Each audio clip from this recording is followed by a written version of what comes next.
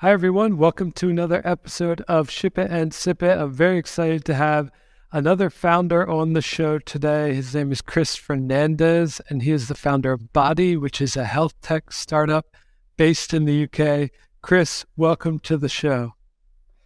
Nice to see you, John. All right. So since the theme of the show is Ship It and Sip It, can you pick one thing that you've shipped recently that you'd like to tell the audience about?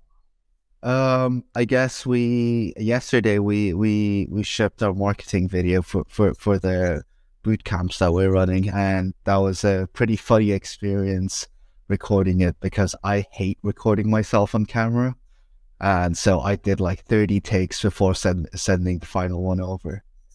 Okay, well, and today you're recording this show again, so 2 days in a row in front of the camera. I guess I'm sorry, but thank you. Yes, as well as being a founder, Chris is also a co-creator of the Startup Bootcamp, which is our second main topic for today's show, along with Victoria Antonovich and Igor Krasnik from our team. So I guess we will start with your location and background a little bit. So you're based in the UK, spend a lot of time in Portugal as well. Tell us a little bit about the scenes there as a founder and what you've learned. Yeah, so I've lived in the UK in Liverpool. Well, not only Liverpool, but I've lived in the UK for about 5 years now, about 5 or 6 years. I studied here as well in Liverpool, and I started being a founder here as well. Before here, I lived in Portugal, where I finished high school. So yeah, I enjoyed living in Liverpool purely because I find it to be a way smaller version of a city like London, for example, and it's way more cozy than a place like Manchester, in my opinion. And for anyone who's been to Manchester, Liverpool would probably spot the difference because everything's really close together, and it's quite normal to see a lot of people that you might have seen before.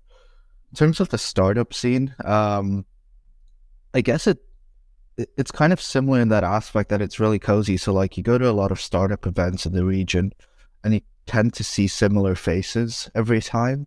So you can be quite friendly with them. You know you can rely on them, and you probably see them walking around some of the startup areas around the city.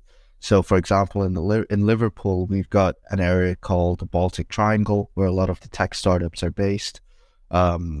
And you tend to see a lot of familiar faces that you can ask questions, you can rely upon, and you can just have a quick chat with. Sounds great. Yeah. I guess let's dive into how you and Victoria connected and sort of the genesis for the boot camp.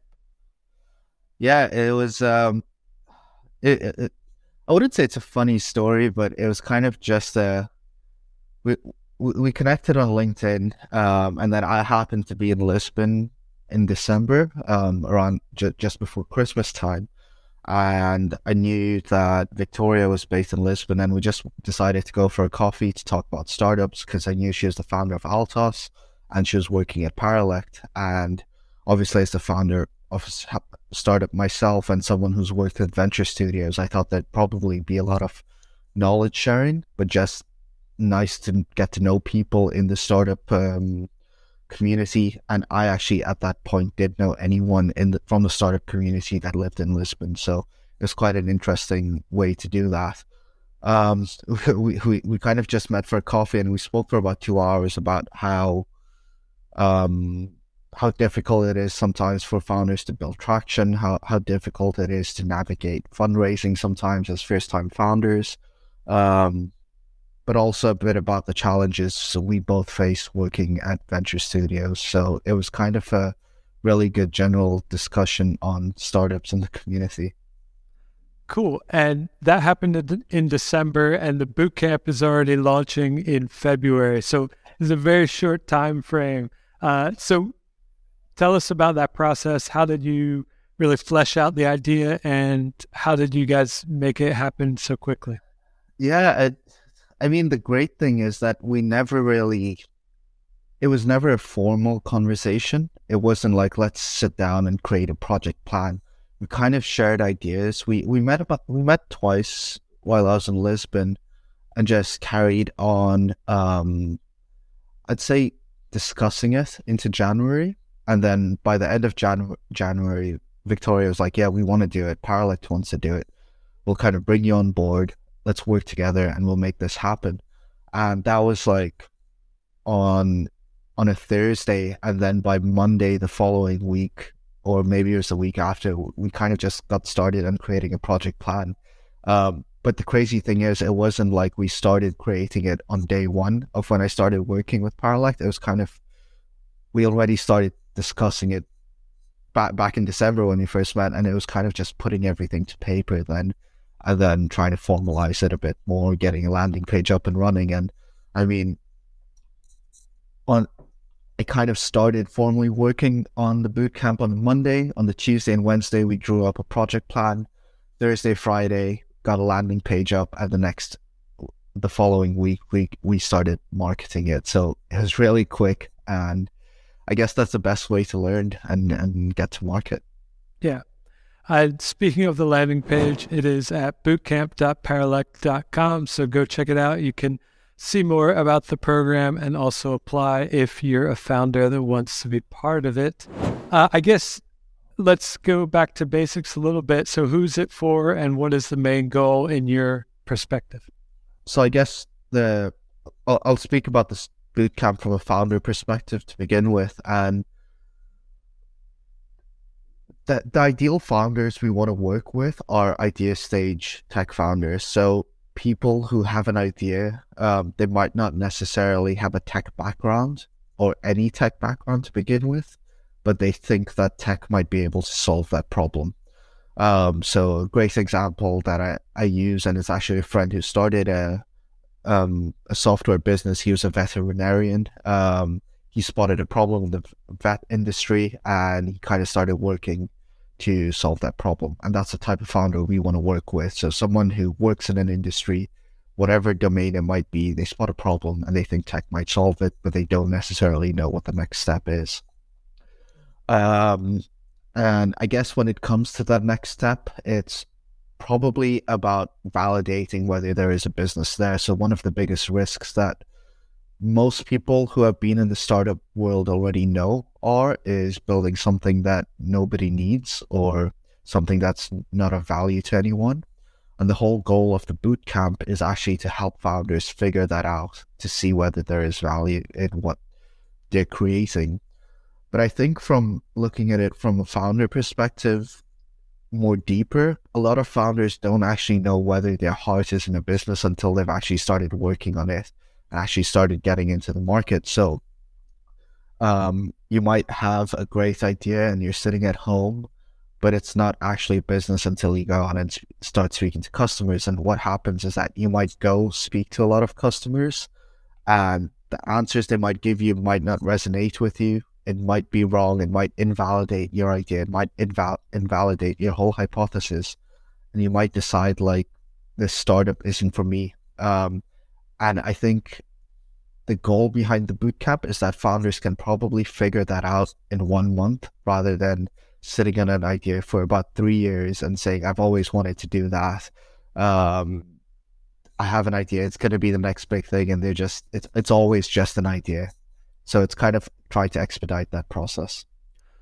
Right. And one of the things, or two of the things that people keep talking about when it comes to early stage startups and ideas, pre-MVP product ideas, is validation. And what's the main centerpiece of the bootcamp is traction. So maybe just for someone who doesn't have a firm understanding of those two concepts, what are the differences or similarities between validation and early traction for a startup? Yeah, so I guess in terms of validation, it's trying to see whether there is a problem that needs solving, and then trying to figure out whether that problem is important enough to someone that it can actually turn into a business. So that's where validation is really important, and it becomes valuable when talking to investors in the future or when creating marketing material in the future, because you're able to communicate what the business is actually doing much more effectively, having gone through a process of problem validation or solution validation. In terms of traction, and that's the big buzzword whenever you're fundraising. Every investor is going to be like, what traction do you have? And there's no one's ever going to have enough traction. So that's the starting point. So sometimes founders are like, okay, do I need 20 signups and will you invest? And it's like, no. I'm never going to say you need X amount of signups or X amount of traction. I don't know what the number is. I'm not experienced enough, and I don't think anyone really is experienced enough to say what the actual number is.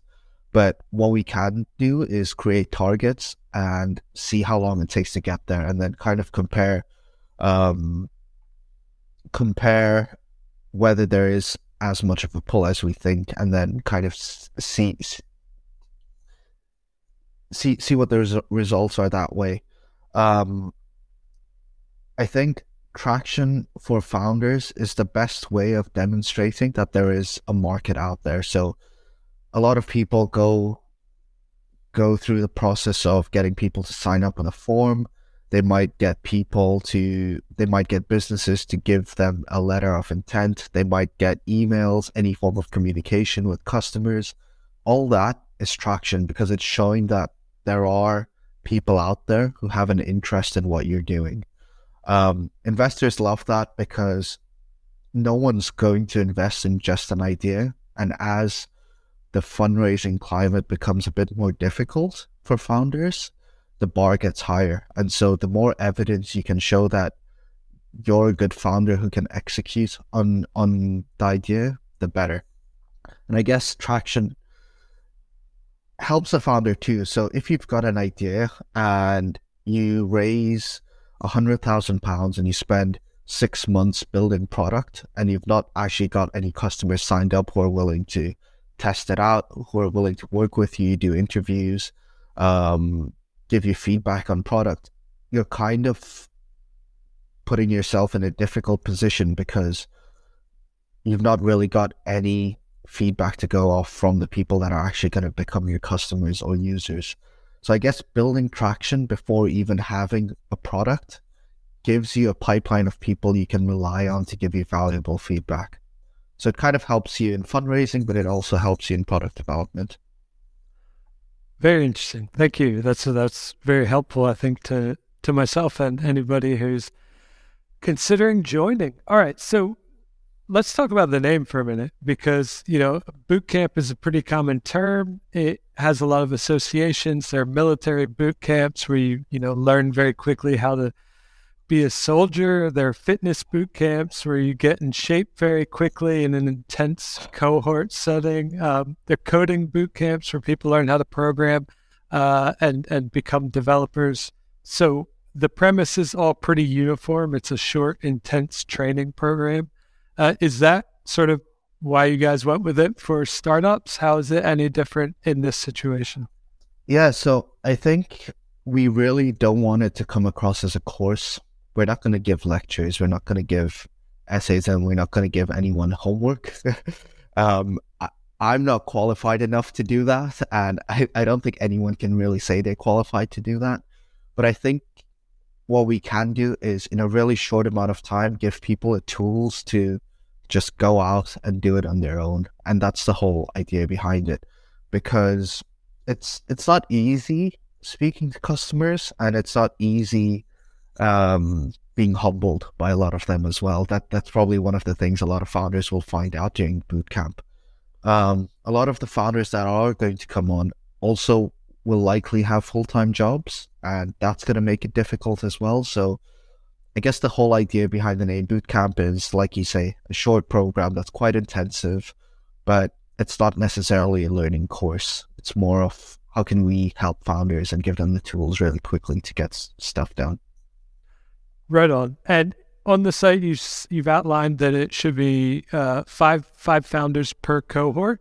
How did you sort of come to that size, and why do you think it's important that there is at least a small group of founders to learn together? Yeah, I guess it's got to be small enough that we can add enough value to each one to begin with, and then it's got to be big enough that the founders get enough value from each other. Um, because it's the first boot camp that we're running, we also want to learn from it, right? So although we're running the boot camps, we're not going to say that we're absolutely amazing at it. It's a learning curve for Paralect as well. So I think if we have a small, cozy group of founders that have the right energy, are willing to do the work, they can feed back to us and we can build on that. I don't think there'll ever be a situation where we're running a boot camp for 20 founders unless we actually grow into maybe 3 or 4 Chris's and Victorias. But I think this way we can work closely with founders. They get the most out of us. We can actually add value through Parallax channels, to our channels. And on the back end of it, it actually helps them because they're starting to get their tiny communities of people they trust.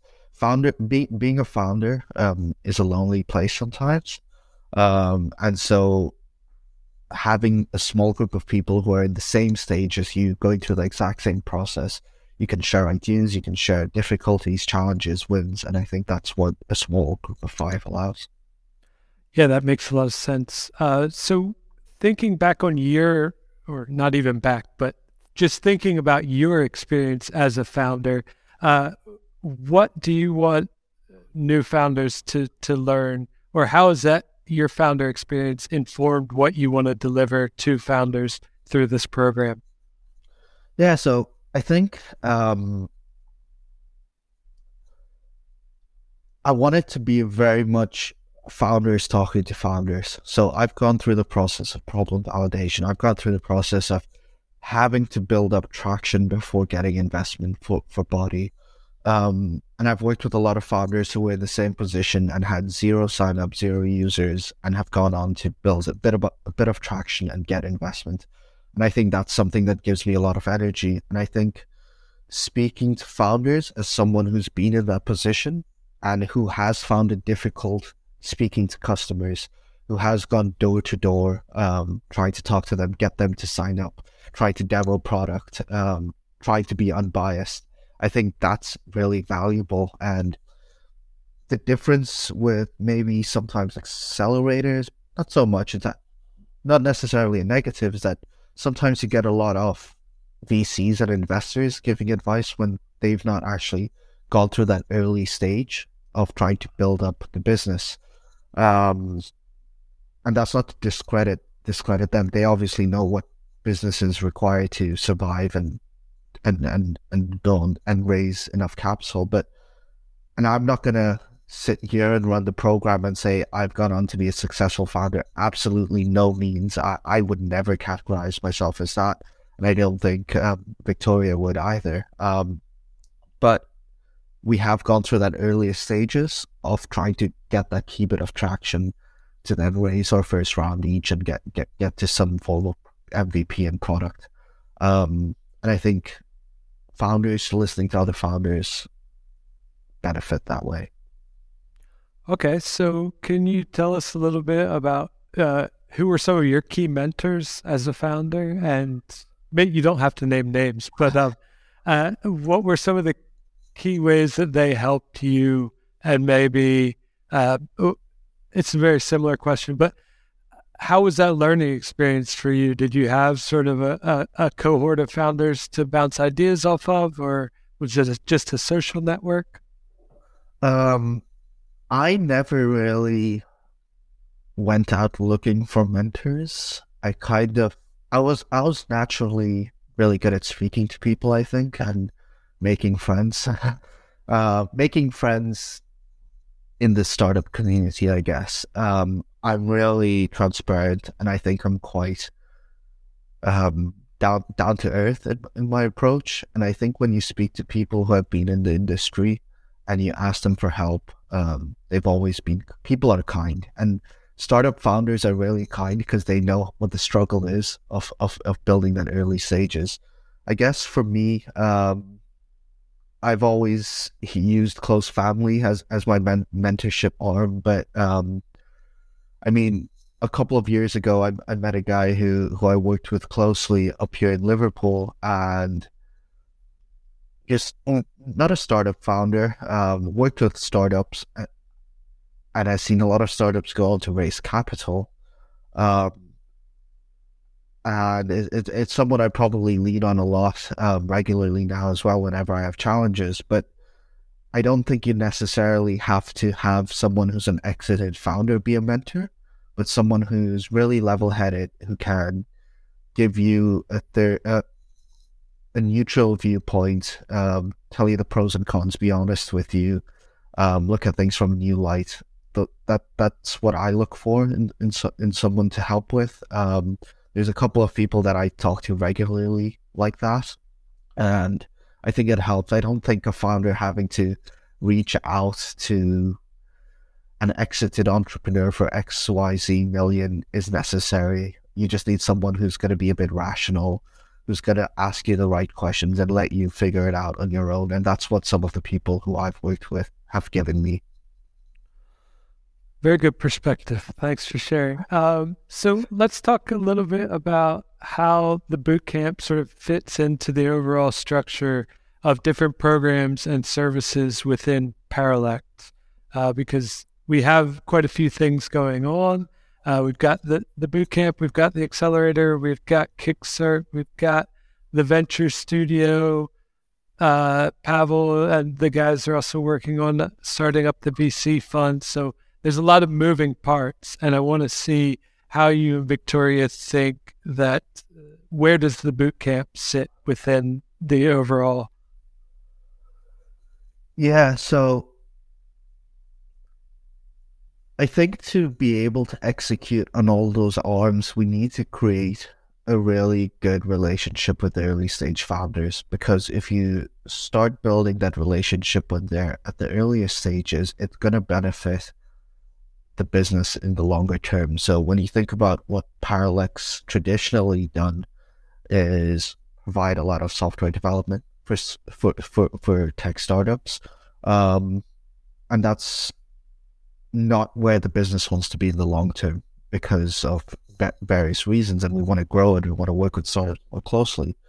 But in order to be able to invest in businesses in the long term, we need to have a really good deal flow of startups to begin with at the beginning stages. So by running boot camps, we're working with founders at the earliest stages, ones who aren't ready for accelerators, ones who don't know who their customers are yet or what problem they're solving for their customers. Now, if we can add value to them then, watch them grow in a short amount of time, watch them build an MVP, go out, fundraise.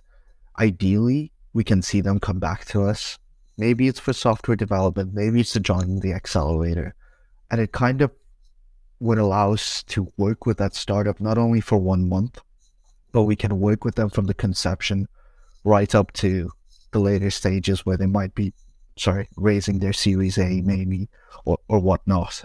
We might be investors in the long term, who knows, but it's all about creating that early relationship so that we can be with them throughout the journey.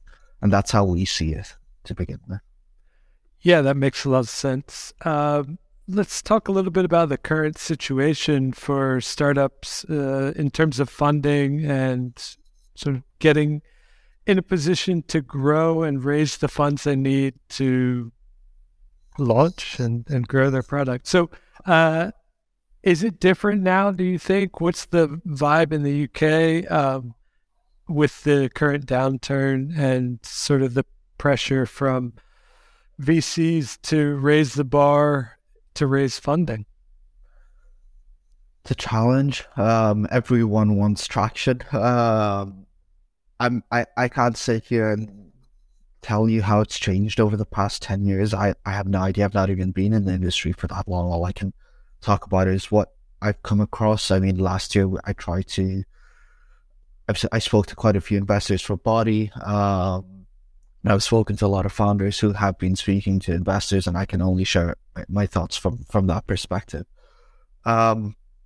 It's really, really challenging, and most investors are looking for, as always, the least risky bets in most cases. I think that makes it that puts a lot of pressure on early stage founders because they've got to do a lot more with a lot less. So finding the right co-founder, not wasting a lot of time really early on when they've got limited funds, all that becomes really, really important. And that's why things like boot camps are important, because if a founder can figure out key components of their business in 1 month rather than taking 6 months of runway, that's going to help them get to a better position to fundraise. I think a lot of founders start to get this impression that fundraising is really straightforward, and you have an idea, you put a business plan or a pitch deck together, and you call up a bunch of investors, you go have the calls, and maybe you might get a 20% success rate, and that's completely not the case. It actually takes a lot longer for a startup to get to the point where they're really investable. And that is comprised of things like having the right team, having enough traction, being able to articulate whether there is a growing market or not. Are you solving a problem for a large group? Are you solving a good problem for a large group of people? All these types of questions come up. And I think if some founders can't articulate that well, it's probably going to be a really difficult time raising. I see a lot of people that are raising out in the US, and there's a lot more money flying around, and so that bar isn't as high, at least from my perspective. But I think in the UK it's quite difficult at the moment. So getting as much done leanly while you're still got an income is probably the best thing a founder can do. Watching movies and seeing people quit their jobs to run a startup also is not the best advice for founders at the idea stage, because you're talking about a really tiny fraction of businesses that go on to do that.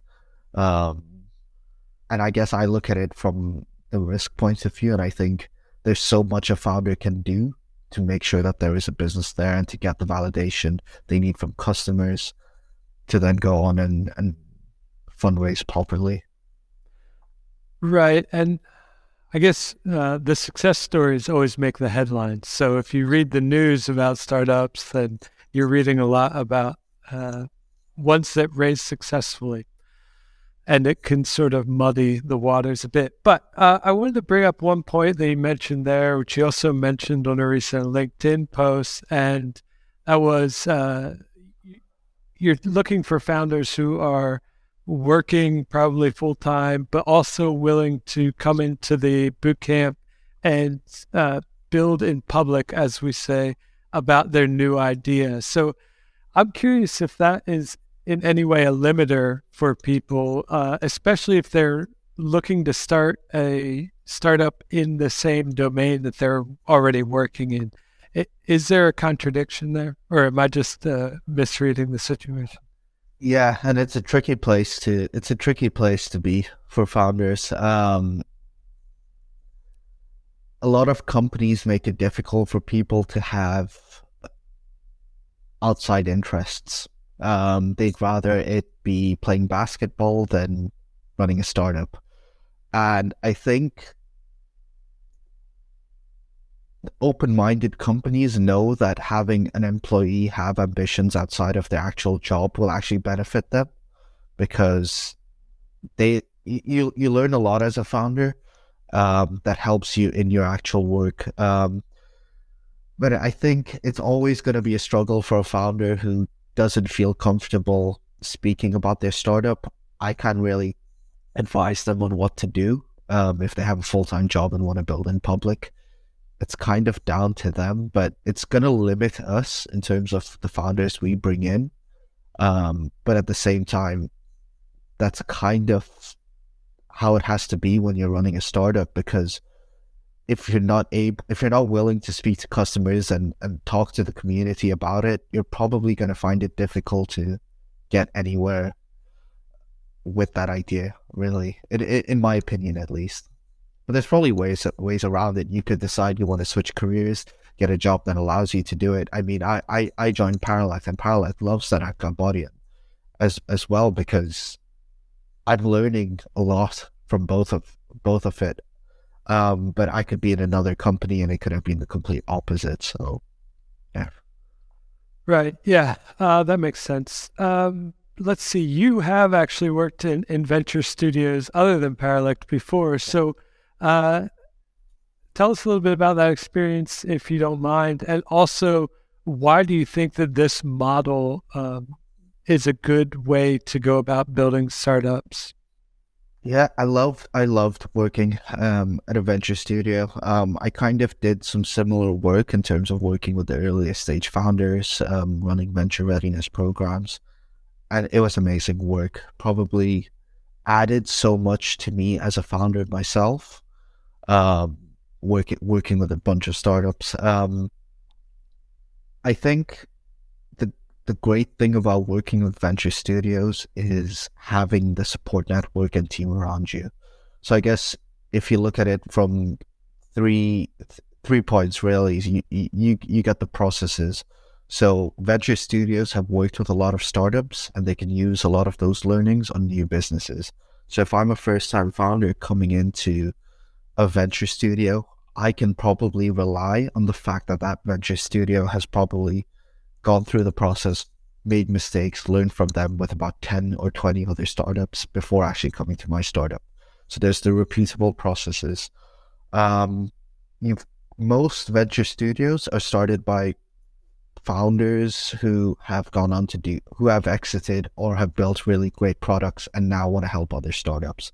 So you've got that co-founding team. So when I go to fundraise in the future, I can say, I'm a shareholder, but my co-founder is this awesome company that has done all these things. They've worked with all these businesses. They've exited. So they know my co-founder knows what I'm doing. So you're not referring to your co-founder as a individual, but you're referring to your co-founder as an entity that has probably done some really cool things in the past. And then you also benefit from financing, I guess. So the whole model of venture studios or startup studios is based around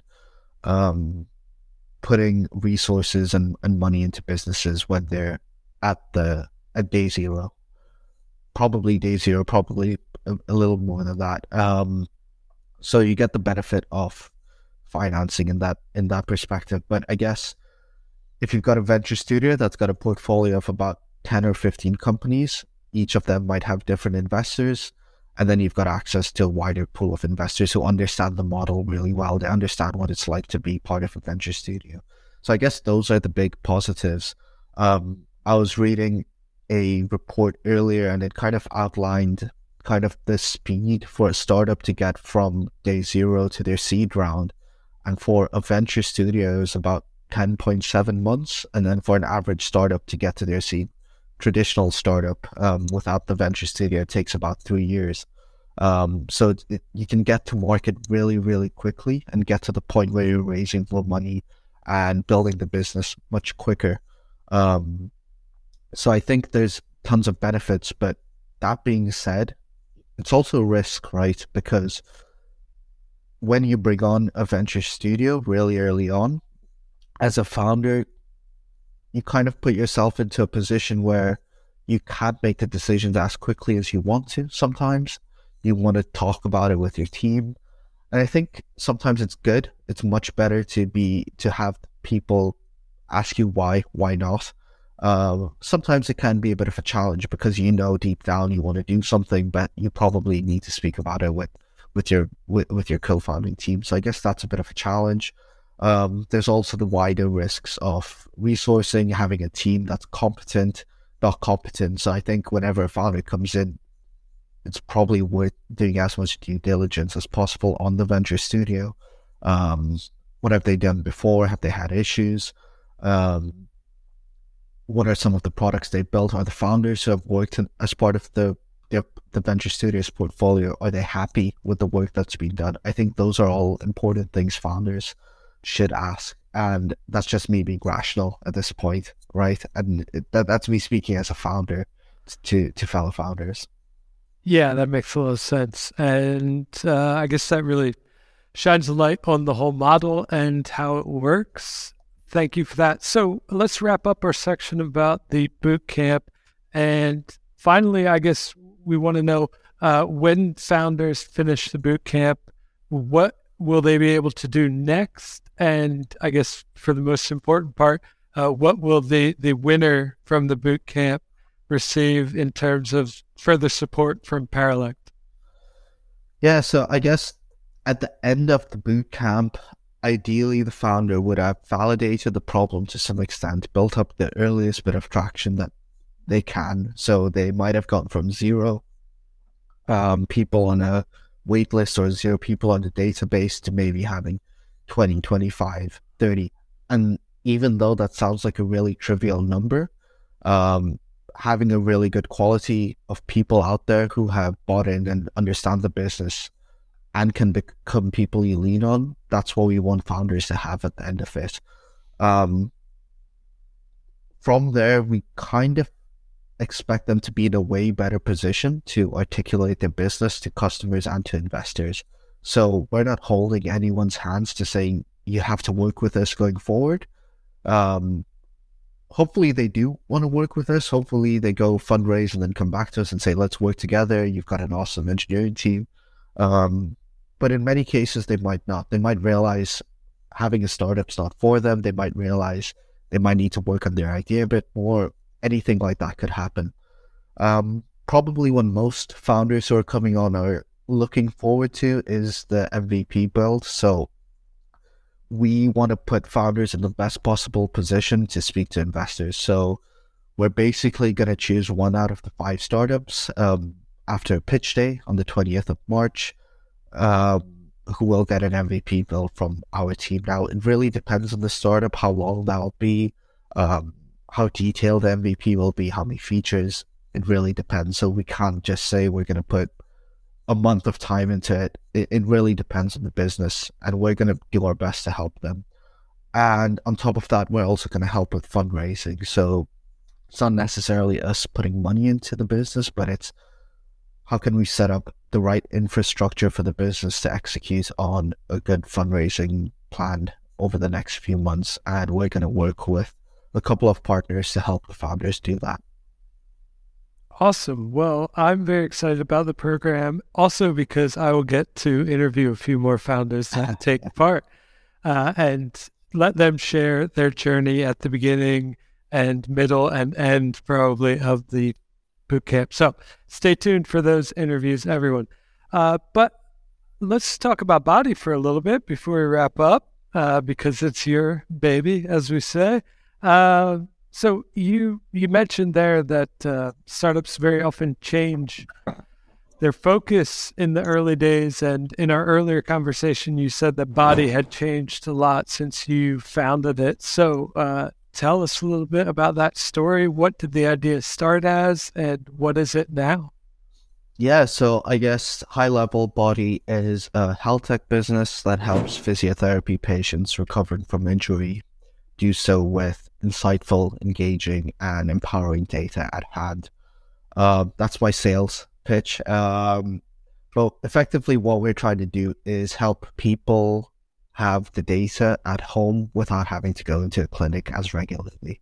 That's a big problem people are facing. So I'll take the UK market, for example. The wait time to go to the National Health Service for physiotherapy averages 45 days. In some cases, people are waiting months for a physiotherapy appointment. In some cases, it's way better. People's alternative is to go to a private clinic, and there they'd be finding themselves paying about 40 to 60 pounds for a 30-minute session.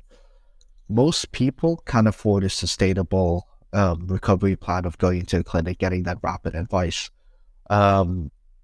So what that creates is that be it the public hospital or private clinics, they tend to give people plans as with any fitness trainer to go away, do your recovery plan and come back in a few weeks and we'll see how you're doing.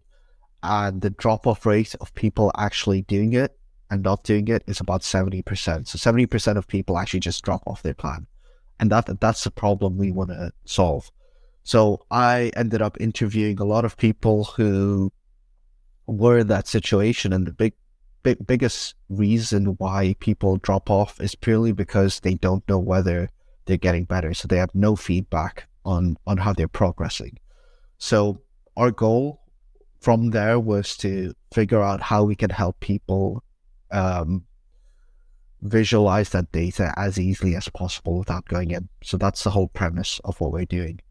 In terms of how we've developed since it was conceived, it was actually a laughable concept that I started with, and a lot of people who are close to me know I spoke about robots when I started off with Body, which is quite funny. But it was all to solve the same problem. So when I first had the idea, it was purely because I was recovering from my own injury, and I didn't really want to pay a lot of money to go into a physio clinic regularly. So I was like, I need to develop a robot that can help me at home.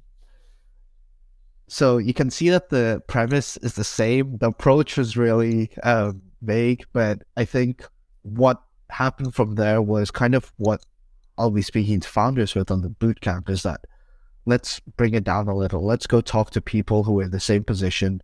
What was the struggle they're facing? What were the barriers? Why didn't they go into a clinic? What were they looking for? And I think going through that process, we went from an idea for robots to an idea of creating massage and manual therapy devices to then going to progress trackers, which is not currently available. And it's a much more interesting space, and it's something that we've now seen add so much value. And I think going through that process of problem validation, speaking to customers, is how we got there. Okay. But going off of what's on the site, go check it out. It's bodii.uk, body.uk. It appears that it's a very, very niche product at the moment. Yeah. It is a piece of small, simple hardware that goes around right below the knee. Yep. And the app that it connects to on your phone. So is it specifically just to track progress in rehab from knee injuries? And is that sort of just the beginning, or what's your vision for that? 100% just the beginning.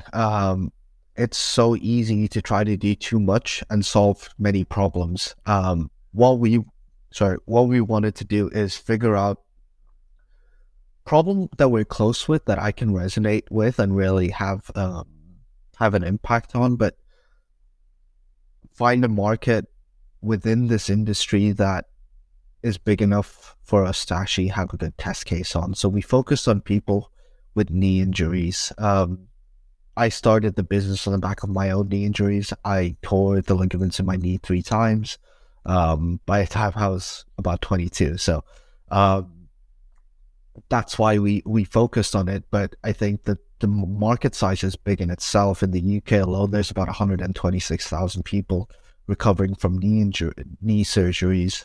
In the US, it's going to rise to about 7 million in the next 5 years. And that's if we only stayed on people with knee injuries. But we found that to be a really good starting niche. Now, you say that it's a piece of hardware with an app. Now, our hardware is actually functional across any part of the body. So if we wanted to measure range of movement in someone's arm, for example, or hip, we could actually do that. It's just a bit of maths that we need to figure out. But then we're opening ourselves to about 10 other markets instead of actually getting it right with one and making all the learnings with one. And I think that's where, as a founder, you've probably got to be a bit careful of not trying to do too much at the beginning when you're probably constrained. If we had millions and millions in funding, probably we might have looked at it, but we want to get it right, do as much of learnings as we can, probably get into market, solve problems for a wide group of people, and then be able to expand. And I think that's the approach I decided to take as a founder. Okay. Yeah, that's makes a lot of sense. So how do you go about getting people, I guess, to know about and use Body? Are you going via physiotherapists for them to recommend it to their clients? Are you going direct to people who Google, how do I recover from my knee surgery? Yeah, so right now we're going through physiotherapists. So we haven't released into market yet. There's a few nuances. There's a few challenges with hardware devices that you've got to tackle. One, for it to not be tacky. Two, for it to actually work and offer value. And then being able to connect it to an app, I don't demonstrate the data that's actually meaningful to people. That's quite a challenge. So we're going to be running tests with a local university. We're going to be working with the National Health Services Innovation Agency up here in the northwest of the UK to get all of those components right. But I've already built a pipeline of physios that we can work with to kind of get the referrals out to patients. And that's going to be our big channel. Although I see the business as a long-term B2C, we're actually going to start off in the B2B plus referral space, purely because we need to get good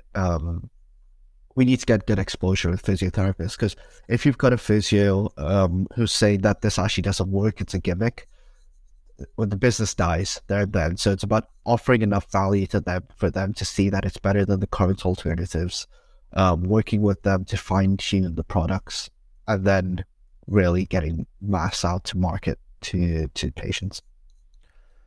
All right. Well, that makes a lot of sense as well. I guess my perspective, looking at the whole health and fitness connected wearable space, we can dive in a little bit, as you mentioned, to the data challenges. I've been a sort of amateur runner and cyclist, so it seems really messy to me. I've been using different devices to track activity via GPS, via different apps over the last 10 years or so.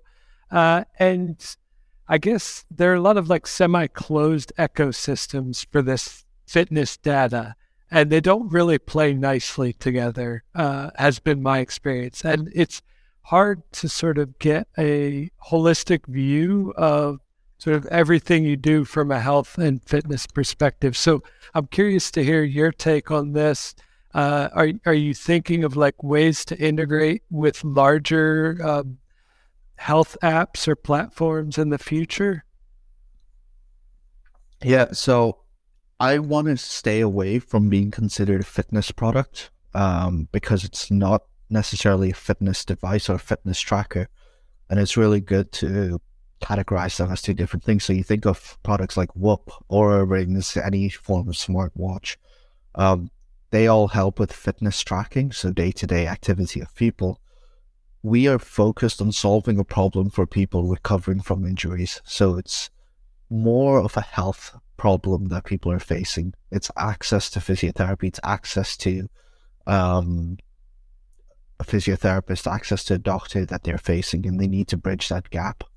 So it's important to kind of split the two things. You're absolutely right. There's tons of data. And probably if you take the data from our device and you take the data from your smartwatch and your Oura Ring that tells you how long you've slept, you could probably put it all together and get a really good assessment of someone's overall health and recovery. And the biggest health challenge over the next few years is figuring out how to aggregate that and make it as easily not accessible but consumable for a person, for the average person, right? The great thing is that people are much more comfortable interacting with devices at home, so that kind of bodes well with us. And they're much more inclined to look for ways to improve their health, and that's a trend that we're seeing. You could probably go to someone over the age of about 60. I'll probably refer to people like my parents, for example, who be like, why would I want to track this? I've gone 60 years without ever tracking my health data, and it's not important. A lot of younger people see a lot of benefit in it. And I think the biggest opportunity in the health space is for companies who can bring together the information. I think from Body's perspective, we're not going to try to fall into the trap of trying to be that aggregator. Um, but there are tools that we can use to bring in the information. So I've seen a few different startups out there who have created APIs where I can bring in information from my Samsung Health or my whatever the Apple one is. I'm an Android user. Um, that you can bring them into your health app, and you can bring all the information together. It's a growing market, and there are businesses doing that out there. And I think you say it's really difficult now, but I think in the next few years, you're probably going to see businesses do it really well. I spoke to a founder of a startup that's actually using text messages to aggregate health information. And I spoke to him a couple of days ago, and it's really interesting because you could probably find about 4 or 5 different sources of health information about yourself, but it's so difficult to consume it all at the same time, and you're getting confounding messages. You're getting so much information that you just don't care, and you're going to open that bottle of wine and sit down and drink it anyway and stay up till 2 in the morning. So it's an interesting space, and I think we're not going to fall into that trap of being an add-on.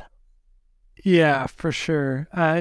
There are a lot of startups sort of tackling this problem that I've had. My only piece of advice for people that want to get more into whether it's health tracking or fitness tracking or sports tracking is just stay within one brand's sort of ecosystem as much as possible, whether it's Garmin, whether it's Apple, whether it's whoever it is.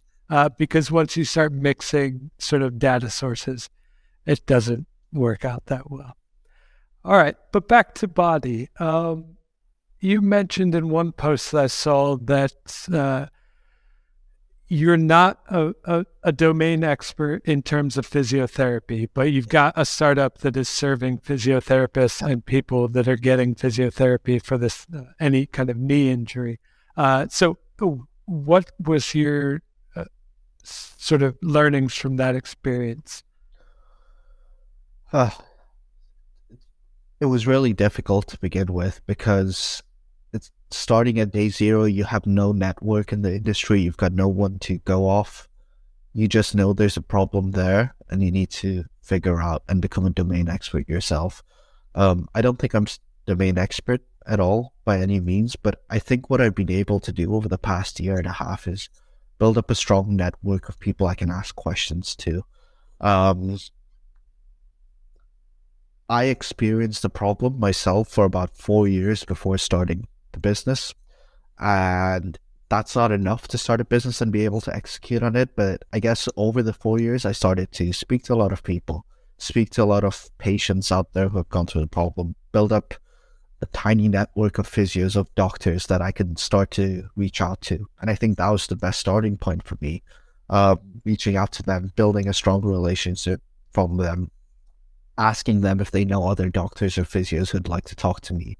And I think going through that process, I could probably say I've got about 30 or 40 physios in my network now. I probably wouldn't say I'm friends with all of them. I'm probably friends with about 10 of them. But that's way more than I had when I first started the idea, right? And I think that makes up for me not having the domain expertise. I'm really open-minded. I try to learn. I'm never going to say that I have the right answers, but I think there's a lot of founders who will be in that position. And investors will always say, yeah, but you don't have the domain expertise. And then you can say, yeah, but I did this. I spoke to all the people in the industry. I've got validation from experts, people who have been in the industry for 30 years. They want to work with us. There's always ways to tackle the domain expertise issue. It helps being a domain expert. It helps being a vet who wants to solve a problem in the veterinary industry.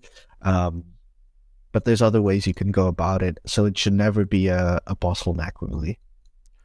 Right. And another longtime partner of Parallax, he's got a Substack where he writes about his experience, and it's called Let's Build, I think. Anyway, He mentioned that domain expertise, if it's very strong in a founder, it can sometimes act like blinders. They sort of get tunnel vision on the problem as they see it, as they've seen it over the years, and they sort of build the solution that's in their head without taking into consideration enough input from other people that may have had slightly different experiences from them in the same domain. I think for a founder, being naive really helps, because going into another industry fresh, you can add a lot, because I understood tech a fair bit coming into the physiotherapy industry, and I knew that there were ways where we could solve problems. And I guess if you're a physio, you might not necessarily know that. And I think when I speak to some physios and say, oh, we could probably do this way better than it's currently being done, that naivety really helps, because you probably ask different questions to what they might already know. But then you also get humbled a lot. So you'll say, could it be done this way? And they'll be like, no, you can't do that. And you're like, fair enough. But at least 1 out of 10 times, you might find something that's really cool. And I think not having domain expertise can also act in your favor, because you look at it from a completely fresh perspective. Yeah. Speaking of perspectives, let's say there's a founder in the first cohort or second cohort of the bootcamp who wants to build something similar, not similar to Body, but a hardware connected product. Do you have any sort of advice for them from your experience with Body that comes to mind?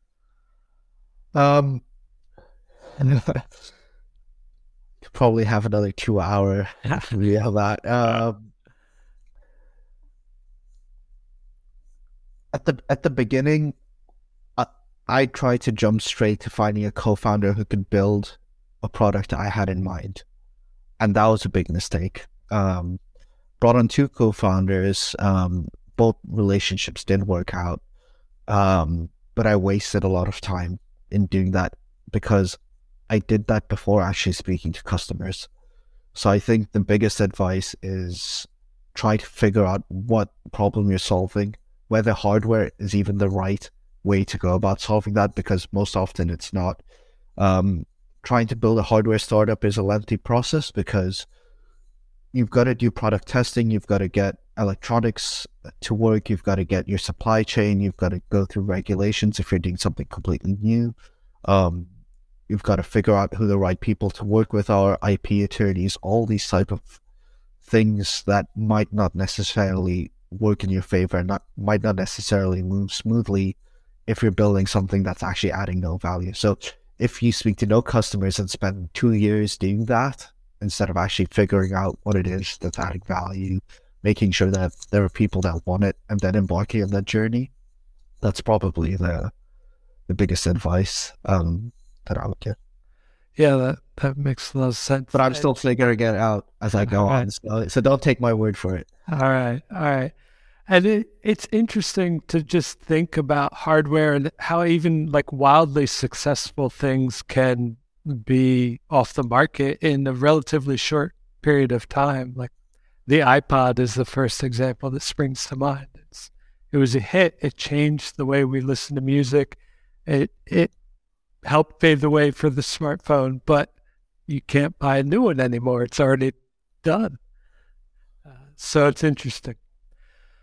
All right. I guess last question for you about Body. What